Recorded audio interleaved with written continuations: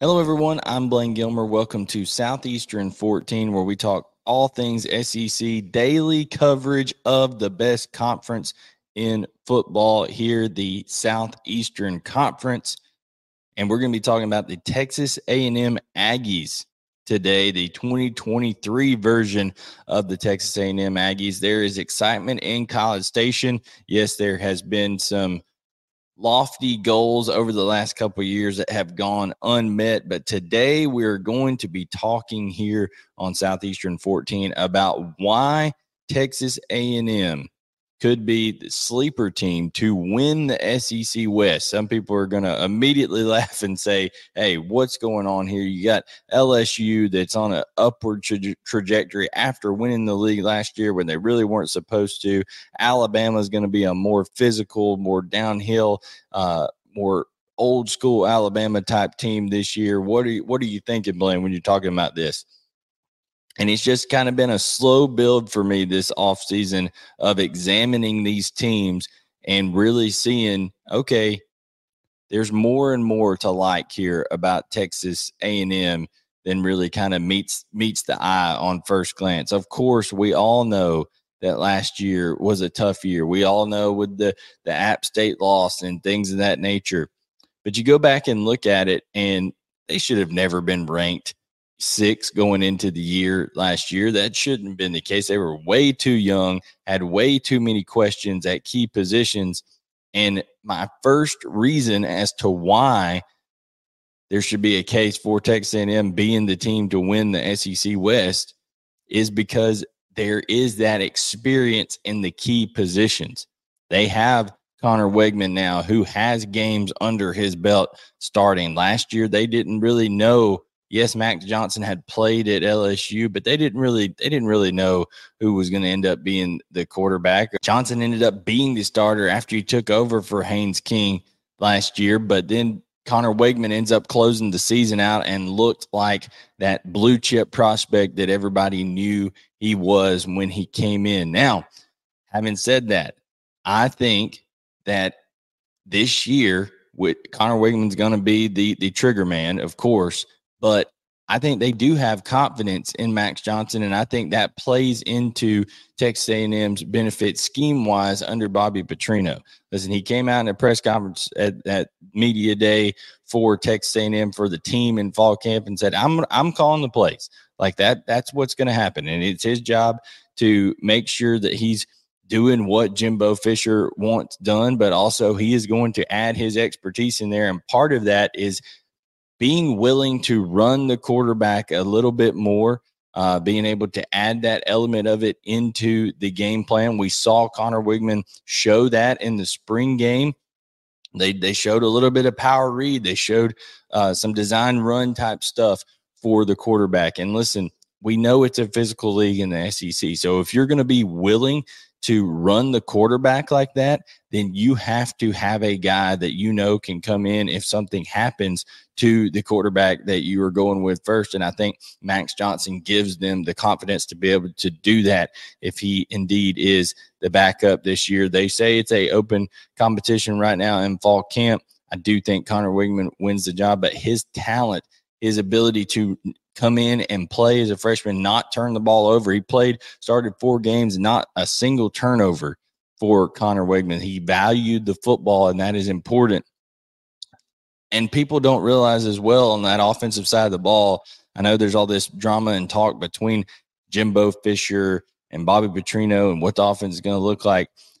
Those wide receiving weapons were very, very young last year, and the quarterback position was unsettled. Now with a settled quarterback position, with a coordinator that can take something off of Jimbo Fisher's plate, and a wide receiving core that has grown up, Evan Stewart, Moose Muhammad, Noah Thomas, and Anaya Smith may be the most underrated wide receiving core in the SEC.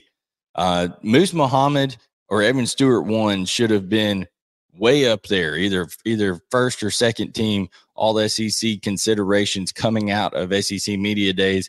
The media did not see it that way, But Evan Stewart is an absolute baller. He's a guy who burst onto the scene last year. The SEC knows him at, hey, he's the talent to be a true number one receiver.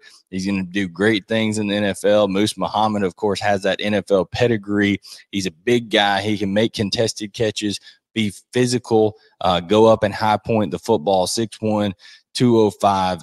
I really like this wide receiving core. And listen, Noah Thomas is a guy who actually was named the spring MVP for Texas A&M and did some really good things, building a strong rapport with Connor Wigman in the spring, listed at 6'6", 200 pounds. What a catch radius that is, and a guy who can play that X position and be able to go up and get the football in the red zones in particularly. So Noah Thomas, and then we know what Ainias Smith can do.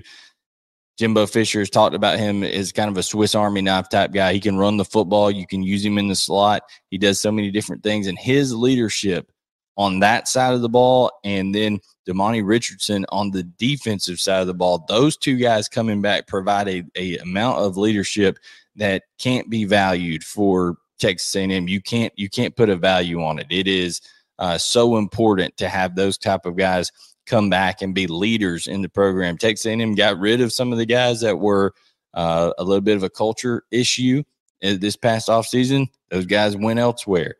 I think Jimbo now with Bobby Petrino at his side is going to be able to focus more on the culture of this Texas A&M program, make sure that, as a head coach, he's able to have more of those one-on-one conversations with these guys about, hey, here's what we expect. Here's what we're needing to do. Here's how we're going to accomplish this as the season goes forward. And that kind of leads me into the defensive side of the ball, talking about, hey, a lot of talk about Bobby Petrino and what he's able to do as a coordinator for offense. But another reason I have a lot of confidence in this Texas A&M team in 2023 is this is year 2 under DJ Durkin as defensive coordinator. Last year, all those young, talented players on defense were getting used to DJ Durkin's system, his terminology, the way that he goes about practicing. Now with a full offseason under their belt, you talk about Walter Nolan was a freshman last year. LT Overton should have been a senior in high school last year, but he reclassified, became a freshman. He'll be a sophomore this year. Shamar Stewart will be a sophomore this year. Shamar Turner is a junior, so he's in year 3 in the program. And then they have the leadership of McKinley Jackson, of course, at nose tackle over there. Fidel Diggs, 3rd year in the program. They have experience up front, and they have now experience going into year 2 in DJ Durkin's system. DJ Durkin himself is coaching the linebacker position now for Texas A&M and getting back guys in the middle like Chris Russell and Edgerrin Cooper. Edgerrin Cooper was huge coming back for Texas A&M, a redshirt junior, a guy that could have went on to the league and decided to come back. 6'3", 230 pounds, had over 60 tackles a year ago. DJ Durkin has talked a lot about communication, and it takes a while in this defense to learn how to communicate things from the front end all the way to the back in the style of the defense that they play. I think the experience on the back end, Damani Richardson, of course, at the strong safety position, Tyreek Chappelle at one corner, and then bringing in Tony Grimes from North Carolina, a talented corner who was highly coveted coming out of high school. He reclassified himself. So he reclassified from his senior year, didn't even have his senior year of high school, and went to North Carolina early. So he is just now kind of getting into that full grown man era of his football career in college. He's been in college ball long enough now where you should really see that come to fruition. Of course, Bryce Anderson, we know how talented he is, a sophomore now who was a freshman last year that was just kind of learning college football. So a lot of that really young talent kind of coming to maturity right here. DJ Durkin coming into his own from year 1 to year 2. Expect to see a great jump, particularly in that run defense with that front 7 that Texas A&M has. I think the quarterback position is solidified, and that wide receiving group and the tight end group. I can't get out of here without mentioning tight end. We know there's questions at running back. We know that whether it's Amari Daniels, Le'Veon Moss, or Reuben Owens, they think Reuben Owens is going to be a stud. I expect him to play a lot this year and make some big plays. But also don't overlook that tight end position. Donovan Green, Max Wright, and Jake Johnson may collectively be the best tight end group in the SEC outside of Athens, Georgia. Okay, we know what Brock Bowers, Oscar Delp, and Lawson Lucky are over there. Pierce Sperlin over there at Georgia. Georgia has become tight end U, but Texas A&M with the group that they have this year is, you look at all of it together. When you look at tight ends, also Fernando Garza, you can add him into that group as well. He made some great plays in the spring and is impressing so far in fall camp. But when you're talking about that tight end group and that wide receiving group, there's legitimate 7 to 8 guys that are big-time targets for Connor Wigman, even if it had to be Max Johnson at some point, that can take the ball and just be efficient with it. And also, not just be efficient with it, there's guys that can make people miss and create plays after the catch as well. I really like the offensive line with the continuity coming back, what they're going to have there. Listen, if Texas A&M can keep the main thing and avoid just total distractions off the field and also play with a little bit more discipline, not shoot themselves in the foot. And I think turnover-free ball from Connor Wigman is going to help that out a lot, cutting down on some of the penalty yardage and then being better at stopping the run, which I think they will be under DJ Durkin. I think you could look up at the end of the year and see Texas A&M right there in the mix to win the SEC West. Look, for until October 14th, Texas A&M only has to leave the state of Texas one time, and that's to go to Miami. And I think they're a better program than Miami. So that means they get to play Auburn at home. They get to play Alabama at home. They get to play Arkansas in Jerry's World. They get to stay in the state of Texas for quite a while. So I think that the schedule is beneficial there.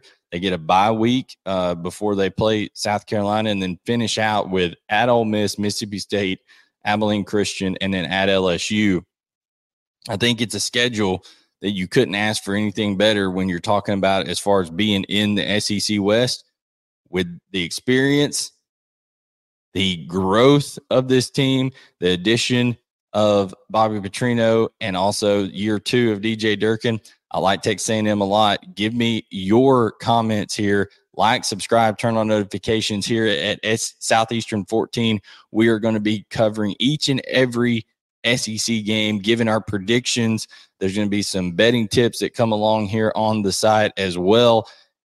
Anything and everything, some reaction to recruiting, things of that nature, anything and everything you could want pertaining to SEC football, it's going to be here. Blake Lovell is going to have SEC basketball covered as we get closer to that season as well. So tell us your thoughts. Leave your comments, like, subscribe, turn on notifications, and we will catch you guys next time to talk a little bit more SEC football right here on Southeastern 14.